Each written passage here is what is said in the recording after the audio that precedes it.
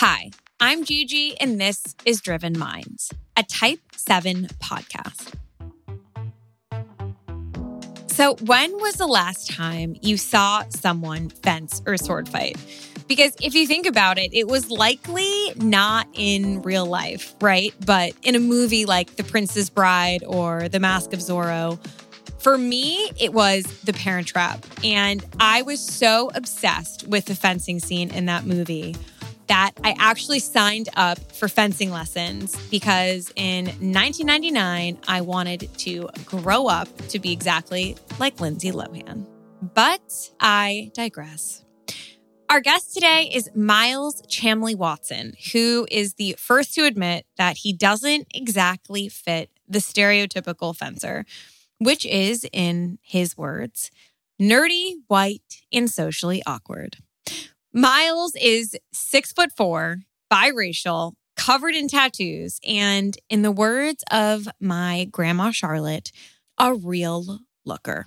He was born in London and moved to New York when he was 9. And Miles ended up turning to fencing because he was this rambunctious, troublemaking kind of kid, and fencing was kind of his outlet to deal with his energy and help him with his ADHD. This is something that I can actually relate to too, because I turned to soccer for the exact same reason. Anyway, by 15, Miles was number 1 in the country and then the first ever American to win the World Fencing Championship. He's also competed in the Olympics twice and even won a medal at the Rio Games. So one of his main missions is to make fencing mainstream. Because if you think about it, if Miles was as proficient as he is in fencing in like any other sport, tennis, football, soccer, basketball, it would be a different game, right? And Miles knows that, which is why he founded the Chamley-Watson Foundation, which helps others to grow the sport and change the game, aka make fencing less niche. So before we get to our conversation, I just want to clarify something quick that you're going to hear in our episode. At one point, Miles reads an Instagram DM, and in the message, the sender refers to Miles's fencing mask, which is customized with the words Black Lives Matter. So that's what we're talking about when we refer to, quote unquote, his mask. If you're confused, that's for sure on me. I promise it will make more sense in context.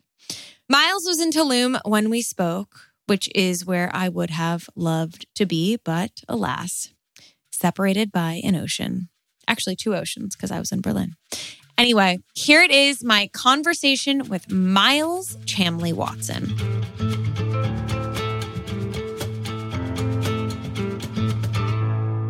I don't want to brag, but I fenced for 3 months as a teenager. What? I did. My inspiration was the cultural phenomenon called The Parent Trap. I knew you were going to say that. And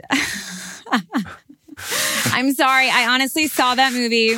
I thought fencing was the coolest thing I had ever seen in my life. Do you know what I'm talking about? Like this fencing scene in The Parent Trap? I'm sure you get that a lot. Oh my God. Yeah, and I sat next to her on the airplane once. And I was like, hey. Who? Lindsay Lohan?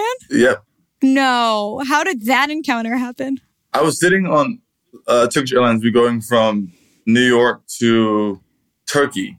We was going to Venice. And I guess I was in like 3A and she was in 3D, but her assistant was next to me. But then she switched to sit next to me. Don't know why. Some flirtation going on. Yeah, she probably sensed that I was a fencer. But we talked about The Parent Trap and it was funny. What was that conversation? I would have died to be a fly on the wall. Well, she actually fenced she trained at my fencing club. No. Which is so random. In New York? Yeah, in New York. The fencing club in New York on 28th Street at the time. And that's where I fenced. Are you kidding me? So you... Yeah. I mean, for 3 months, like literally, Miles, 3 months. This isn't like some... That was like I feel like if we went back in time, we've definitely seen each other multiple times, I bet you. Probably. I mean, I was the girl. You couldn't really see my face because of the helmet. So, happens. But yeah, so with that, we talked about it. And she said, oh my God, it's amazing. Let's keep in touch. But no. Didn't happen. When's the first time you remember seeing fencing? Oh, it's Bruce Lee. Like on some YouTube video. And that's why I got Bruce Lee tattooed on my leg. Really? It was Bruce Lee. And then I think it was maybe Princess Bride or Zorro, one of those. And when you saw that, is that around the time when you started fencing yourself? Like, did that have any sort of inspiring? Yeah, so I actually started fencing when I moved from London to New York. I was kind of a bad kid. And I got kicked out of the first school. What tricks were you up to? Just like, get into a little bit of scuffles, couldn't sit still, talking out of turn, ants in my pants. That school didn't work out. Went to a public school right off the bat. And then my mother met this woman who worked in the admissions program in a private school in New York. I was like, all right, Miles can maybe get a grant if he does well. Obviously, I crushed the interview with my charm. And then as a punishment, every day from 3 to 4:30, I had to pick up tennis, fencing, or badminton. And I was like, oh, swords are fun, let's do it. And then I was like, wait, this is incredible. I love fencing. And then that was it. And then I just fell in love with the sport. And I started to slowly get better in school as I was like dedicating more time to fencing. And then kind of that was it for me. The rest is history.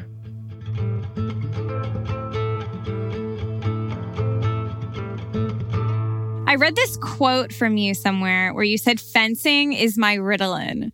And as a heavily Ritalined out child myself, hearing that was catnip to me. Do you have any backstory with ADHD or? Oh my God, I'm ADHD, ADD, dyslexic, all that. Give it all to me. A just cocktail. As a kid, I just couldn't say, yeah, exactly. Give me an ADD cocktail. Drink that thing. But I think as a kid, right, the first instinct is like, give your kid Adderall, Ritalin, I think Metadate or whatever the other one is. And they tried to get me to take it. And I was like, no. So then I took it one time. I couldn't even stand up. It was the worst feeling ever. Awful feeling, right? It was terrible. What happened to you when you took it? I remember being like really weak. Couldn't stand up. That's crazy. Like it was supposed to like a tranquilizer. It was terrible. I hated it. Yeah, I'm with you. I hated it. I took Ritalin and Adderall and Concerta and Paxil and fucking everything under the sun when I was little. And I just remember losing my... I just totally lost my personality. But I guess you took it once and then decided that that was it and you never took it again. Ever. They tried to take it and I said no. I said, literally, you've got a better chance of anything else, but I'm not taking this. So fuck off. Yeah. And then I just started fencing more, and then that was my Ritalin. And I literally just grew out of it. Wow. Yeah. And what about fencing helped you focus? Or in what way was it your Ritalin? I think just the intimacy of it, like just the one-on-one. You have to think, it's like a little dance. It's an art. And I think that's what I love. Mm-hmm. I was so drawn to it, was that aspect to it. So it was quite easy love at first sight for me. And yeah, it honestly saved my life. Fencing, for sure. When did you know that fencing was more than an extracurricular? I think I was 14 and I won the Junior Olympics. And this woman named Ellen Grayson who changed my life. She was like, you need to become an American citizen. You can make the Olympics. I was like, huh? Olympic. And then I was like, really? So I got my American citizenship. And that's when I knew, like, this is my way out. Because there wasn't a person who could be like, I want to be like this person. Like, to be successful, to make money, to, take care of my family. I think that was what I meant by the way out. It's just, do something bigger than just for myself. And I was like, yeah. I was like, Mom, I'm going to be the first ever millionaire fencer. She was like, son, come on. And it wasn't even about the money, but it was just like, I wanted to prove a point. What was that? That it was possible to be the first, right? And it sounds like such a crazy, far-fetched thing, but, look at where I am today. And that's kind of just why I have this self-belief tattoo. Because that's all you need. That's all you need. Like, obviously, your parents are amazing, but it comes from you. So that's why I think it's so important to just be living yourself. Just going back to your parents for a second, you're number one in the country at 15, correct? Yeah. You're a pro athlete living with your parents. What did their support look like? Like, were they driving you to matches? Yeah. Or was this kind of your own navigation? No, my mom would travel with me all the time. We take the train, we drive. So my mom was incredible. I don't think she really realized the magnitude of where I'd be, but I think she doesn't support her son. And I'll never forget those drives from like New York to Connecticut in the middle of the night to New Jersey to Florida, you know, and then we'd end up flying. So wow. They were very supportive, very supportive in that way. Obviously, they were like, you need to go to college and do something else. But I was like, no, I'm not. I'm not doing that. But I went to college for a year, but I just wanted to do it for the experience. And I knew I wasn't going to need a desk job because I got street smarts. And I'll figure it out. I'm fascinated by the psychology of a one-on-one combat sport. And I'm curious kind of how you prepare for a match because, for instance, like I need 1 hour of mental downtime before I record this podcast. And if you had called and been like, hey, can we do this an hour earlier? I would have like plunged into a mental spiral because I need that 1 hour of just mental prep time. And it's not even like I even use it for anything. I just need it. Do you also need this pre-match mental prep time as well? I think I've unlocked the mind in a way where I can adapt. And if something changes, I can just quickly switch on. But I know exactly what you mean. Preparation is key, but I don't think I need that anymore because I've just practiced so much. And my repetition is just like second nature. So I used to have like all these crazy like rituals and take a bath before I competed every day. I used to do all these things. And a superstition to me is just something that you did once that worked. So no, I don't really have any anymore. When did you stop the superstitions? I think after my first Olympics in London, I was like, I'm thinking too much. I need to just be me, be present in the moment and just like be crazy. And then that's when I was first American to become world champion. That's when my life really changed for me after the first Olympics. And what was it about the Olympics that led you to this eureka moment of like, fuck the superstitions? Because I was like so regimented and I like put so much pressure on myself. And I got fourth at my Olympics. And then I was like, fuck this. I'm just going to be free and like not do this. And that's when I won more championships the next year. And I was like going crazy. I had a Heineken beer before I fenced. Never forget that moment. My coach was like, what are you doing? I was like, I don't know. I feel like it. And then I won. I smoked everyone. Wait. This was the 2016 Rio that you had a beer before you fenced? No, this is 2013 World Championships. I had a beer before I fenced. In Rio, I had a beer as well. That is so fucking brilliant and so inspirational. It's crazy. It's crazy. I get so nervous before I record an episode. And I also did superstitions where I would only wear red because I had one good episode where I wore a red shirt. Like my third episode, I just nailed it. I wasn't nervous and I wore a red shirt. So if you see video for the next like 4 episodes, I'm always wearing a red shirt until I did a shit recording in the famous Lucky red shirt. And I was like, you know what? Fuck this. And now I'm in rainbow. Did you ever have something as well with like your clothing or anything? Yes, I have this one thing that doesn't change. Where every competition, my outfit has to be brand new. Why? Tell me more. I love how fresh it looks. I just love a white, fresh outfit. So that's my only thing, but it's just like how it looks. But no, I mean, I'm pretty organized. I have like all my stuff laid out for me, but you know, like I like it when things get a little fucked up and you gotta like adapt, you know? Because I'll never forget this one time I was flying to Egypt. And so if you're top 16 in the world, you get to skip the preliminary the first day. So the competition's on Fridays, preliminary, Saturday's direct elimination, which is and then Sunday's the team event. Me being crazy You're talking Miles, about the World Championship, right? Yeah.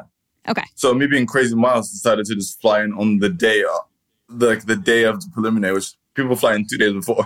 I was like, fuck it. It was so stupid. I don't know why I did it. I had something to do, and I arrived, and someone freaked out on the airplane. Just of an emergency landing in Greece. She was had like a freak out. And I was like, oh my God. So I got to the competition the day before I fenced at 4 a.m. And I was like, fuck. I was like, you know what? Fuck it. So I decided to not sleep. I had to wake up at like 7 a.m. Didn't sleep. Just watched The Lost Samurai, I think. What movie? Stayed up. Okay, for inspo. Inspo, I get it. Yeah. Thematic. And I won. Are you shitting me? No. I have never been so like tired in my life. But once you reach this level of just like, you're in it, there's no excuses. So adrenaline kicks in. Right? I could have been like, oh, man, I'm going to like, if I don't do well, it's okay. You know? I was like, no, fuck that. I'm like, people thought I was crazy. Like, no one of my teammates saw me, like, at all. My coach was like, what the fuck are you? I was like, arriving in the airport, in the hotel now. I'm in Mykonos, motherfucker. Yeah, I'm just in Mykonos having a couple drinks. I'll see you tomorrow. Yeah. I never forget that day. It was crazy. So that's wild. The mind is powerful. I've had similar moments like that where you do things that you would think would require a good night's rest, an exorbitant amount of energy, and you do them better than if you had those things, right? Like if you were mega prepared. It's actually called hysterical strength, which is when you find this strength. Oh, wow. Yeah, it's like you find this strength that is so superhuman and so beyond you to carry out things in a way that you wouldn't think have been possible. So you seem to be a man channeling hysterical strength. I love that. I never heard that before.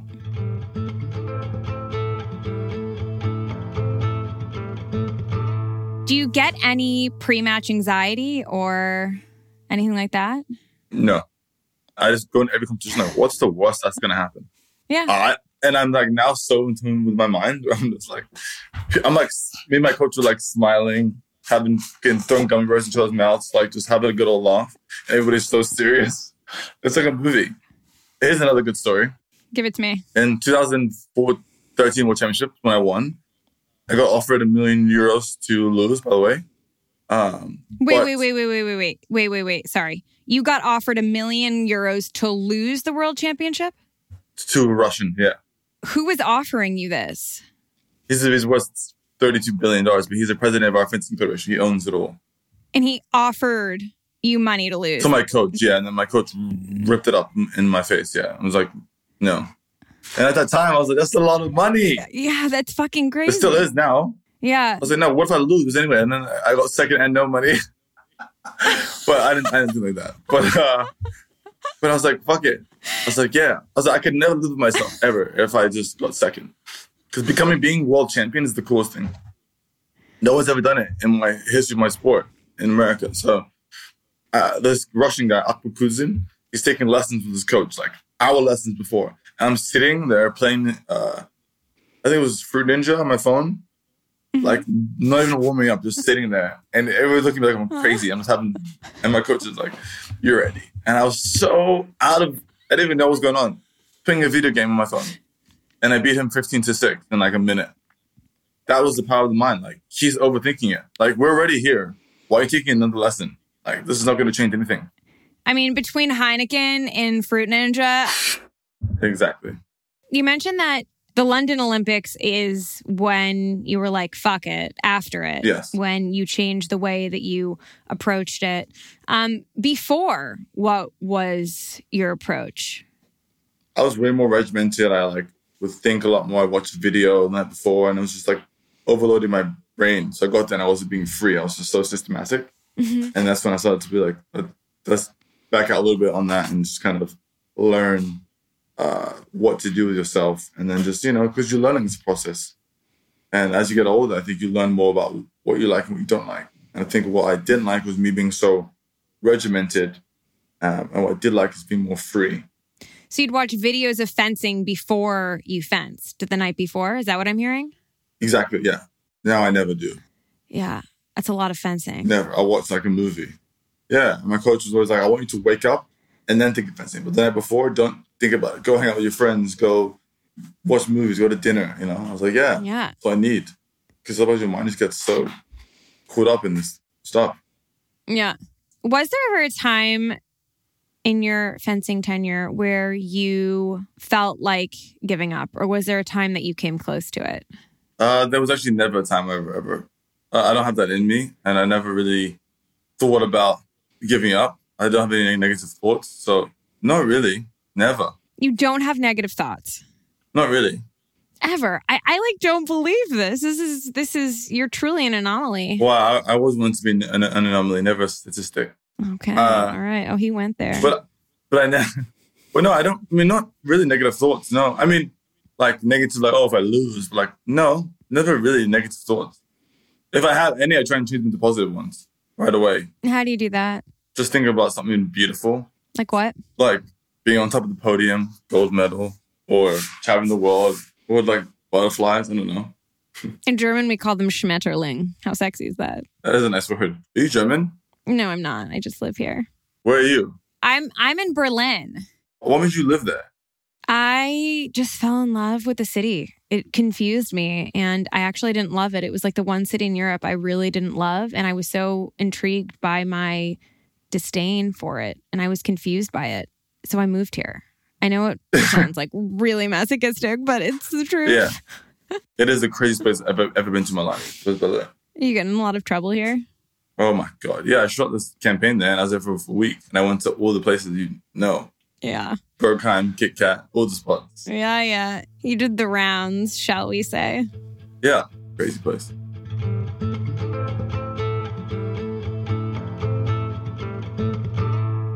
After a match, the spectators go home. The match is over for them. Is it over for you, or do you review and replay the match in your head after?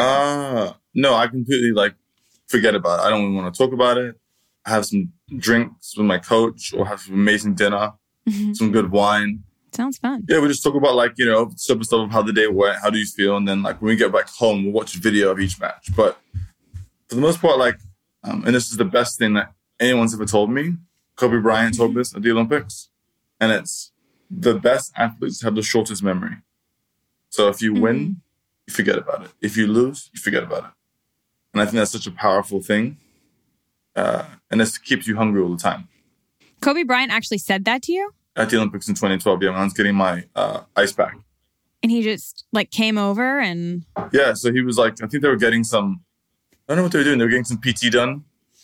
Continuous at house. And I just remember sitting there and I was a little sad because I got fourth. And he was... I don't know why. Well, I knew Carmelo and... I don't know why. I knew someone on the team and then he came over and just told me this. I was like, wow. And then we got drunk after he won. We took the train to the club with him and he was drinking champagne. Oh, it was I remember this night. It was so good. Tell me. We took a train from the village to the club because it was so much traffic.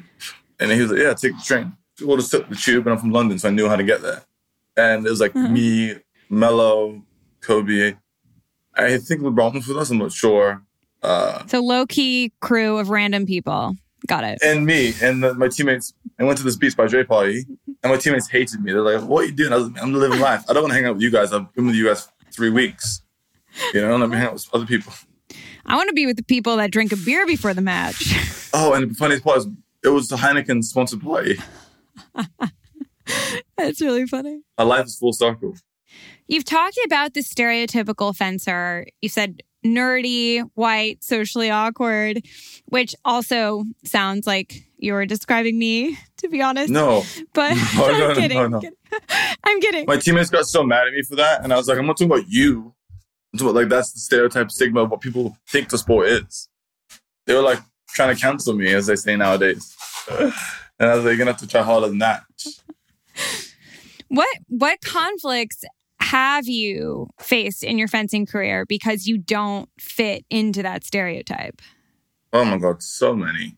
I mean, I'll never forget the first time I was trying to make my world championship team. I was 15, and this guy gave me 7 red cards, and it was for sure because I was black. He didn't want me to be on the team, 100%. Because there's no other reason why.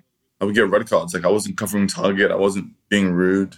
That's fucking mental. And I will never forget that day because he sees me now, still, and he's like, Miles. I'm like, you don't even get to speak to me, mate. You don't even get to talk to me. I could have blown his whole career up. I'm like, no, it's no point. Move on. yeah, and then now that I'm, people know who I am a lot now. So it comes with a lot of flack and people like talk shit about you and people love that you're doing this for the sport. So I get loads of backlash, but it's I love it. I embrace it all. Yeah, but I get messages all the time from people like, oh, like this, that. And it's like, mate, we're never going to have contact with each other. So you're just wasting your fingers. But like, what will they say? Want to read some DMs right now? Only if you feel comfortable here. Listen, I'm a free bird. Oh, so many messages. Oh, wow. Got a lot today. Oh, blowing up. Hey, monkey. All lives matter, not black ones. That was one. Are you fucking kidding me? No? Because I posted this thing on Instagram about... Yeah, I saw it. It was super sexy with the mask. Yeah, and I had my sponsors make it. And yeah, I got so many of those. People hate them all the time. It's endless. Insane. I have the time to just talk to them. I'm like, okay, I got it. And I think it as you get more known, it's going to get worse because you appeal to now the world, not just the fencing community. Mm-hmm. And I've always been a vocal person because there's not many people in my sport that look like me and do well. But, maybe bigger than the sport, but I still want to take the sport with me because it's changed my life. So I want to give back. But I also want to invite a new audience into the sport. That's why we launched our foundation as well, to do that.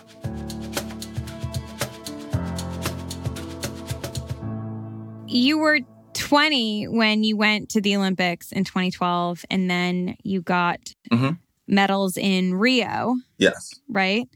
Yeah. Was the Olympics like one big summer camp? I mean, you have all of these like young, hot people cooped up. I mean, you hear stories. Yeah, I mean, for sure. It's that all the stories you heard are true.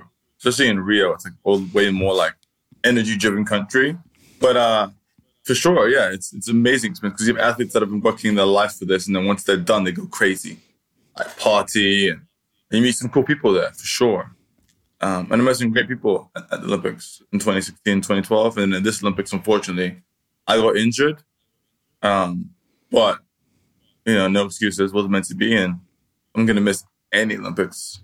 I'm glad it was this one that no fans can go to. So, and then Paris 2024. I'm ready for that. What injury did you get? I broke my kneecap. I got hit in the kneecap in competition. How did that happen? Just I lunged and someone ducked and it went like, and I couldn't do anything for 2 months. So I missed two competitions. Fuck. So how long before you had to qualify did this happen? Well, I had to skip 2 qualifiers. So. Okay. Yeah. But it's all part of the story. I was just going through life, just crushing, and it was so easy. You wouldn't have any moments to really create greatness. So that's why I looked at everything as positive. That's why I got this tattoo in my hand. It's never a loss. It's always a lesson. You just learn. Yeah. People are like, why are you so happy about it? I was like, because what am I going to do? Just be miserable in my room? Yeah. No, like, good luck to them. And I'll be ready. Totally. So.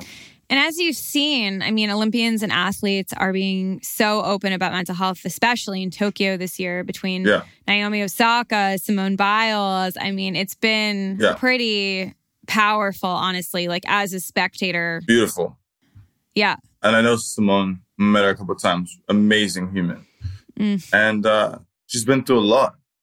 Like, she's been through so much. And no one on the outside knows what she's going through. So don't judge her. Yeah. But I think what she did was incredible. It's bigger than any medal. And I'm so proud of her. I always support her. And she's an amazing human. So I just always want to be supportive for her because she has a lot to take on. Yeah, I mean, honestly, Simone Biles is like nothing short of a literal hero for me. Hearing the thoughts of athletes, which we never really hear. Like, all we see are the podium with the medals and the ceremonies. Like, we never actually hear the inner dialogue, which is so powerful when you actually do. Because I'm like, oh my God, these people are actually human. Because I absolutely like deify athletes. Like, I'm like, your body does something that is so beyond my human mortal comprehension. So the idea that she comes out and she's so open is like, holy shit, if you have issues like this, like from pressure, like, oh my God, you are human, Yeah, I think it just makes like exact great point. Like, she's seen as such a fairy tale angel that has no emotion. She's just a robot. She's not. Mental health's a real thing. And a very hard topic because some people think it doesn't exist. Yeah. Yeah, which is ridiculous. Did the pressure ever affect your mental health at all? Yeah, I think it does for sure. And I'm always a very happy person, but I think, even I get those days. I'm like, oh, I think a lot in my mind, what I should have done. And yeah, you get overwhelmed a little bit and you've got to just reset. Maybe I can recover quicker than most people, whatever, but we all seem to have a little mental battle, which is normal. I think understanding that it's normal to feel like this way is how we grow through this. So yeah, you got friends around you, coaches, and I deal with that stuff by being able to train and fence because that's like how I'm at my best. Mm-hmm. What was your biggest mental health crisis, if you had one, during fencing? I'd probably say not living up to my own potential. Maybe that was one where I was eating myself alive, thinking what if I, and thinking or give myself a time clock and getting anxious about it. And then that's probably the biggest one for me. I was like, dude, relax. We're going to work out how it's supposed to work out. But yeah, that was one of them. How do you recover from that? How do you, when you don't place as high as you'd want, how do you recover? You just assess it and you go back to training. That's the beauty about sports, so you can always redeem yourself. Always. And so I always looked at as another opportunity to get better. And if I do the same thing I did last time better, then I should have a better result.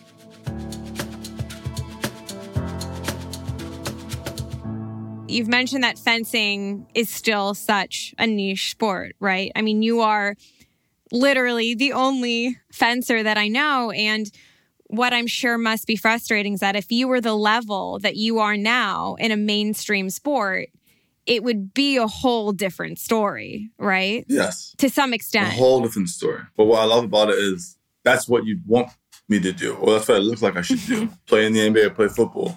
But I'm not. So in a weird way, I'm so happy that I'm not one of those people, but I also know that I have the ability to be bigger than them because my sport is so small. How do you plan on making it a household sport? Well, I think I'm going to work with the FIE, which is our version of, say, FIFA, on ways to make it more TP friendly. And then also I'm launching some competitions with Red Bull, one of my sponsors, to put it on primetime television. And then we're just going to grow. Well, I have some really good ideas. One of them is creating a video game that I'm working on to kind of get a new audience in, which I think is the best way to get a new jump and leap into just something else and not just these mainstream sports. So that's my goal. But we've got so many ways to do it. And it's fun to be the first to do all this stuff. It's really, I like it a lot. Miles, I want to pitch an idea to you. Fire away. So I think you need to get the entire generation of girls like me who grew up on the Parent Trap. And you need to open a club that caters to us because there are so many of us out there that want it to be Lindsay Lohan. I have this crazy idea that I'm going to do. I'll tell you now. We're going to shoot it soon, but I'm going to reenact every single famous fencing scene as me. Brilliant. But I want to get the cameos of all the people originally. So Lindsay Lohan, Inigo Montoya, Antonio Banderas. I want to get Catherine Zeta-Jones and Zorro. Yeah, so it's going to be sick. Everybody relates to them. So that's all. Oh, this is Bird here. So that's what I'm going to do. And I'm going to open a club for all you lovely ladies out there. Okay? Thank you. We'll definitely, we'll be there. Yeah, you have a wine bar. I'm into it. I'm going to open a fencing club too, where you can leave, drop your kids off. And you can take a class as well. But also there's a bar for you too. I love that. A pre-fence cocktail. I'm fully on board. Exactly. Last question, and then I will let you get back to your Tulum life. No worries. It's been a pleasure. What drives you? What drives me is never wasting my talent. That's why I get up every day. Knowing that if I don't wake up and maximize each day, I'm not living up to my own potential. And that drives me like a fucking bullet train. And I'm just driven off of just anything. I get inspired by just looking outside. Look at these trees that haven't timed their life, just blowing in the wind. I just get inspired by just life. But I think I always hated wasted talent. And that's one thing that drives me is just living up to my own potential and just being me at all times. That, my my friends was Miles Chamley Watson. You can follow him on Instagram at Fencer. And you can follow me at the infinitely less cool at Gillian Sagansky. I'd love to hear what you think of this episode and all episodes. So DM me comments and questions. And in the meantime, I'm going to go drink a beer and see if it helps me win a sword fight. Until next time.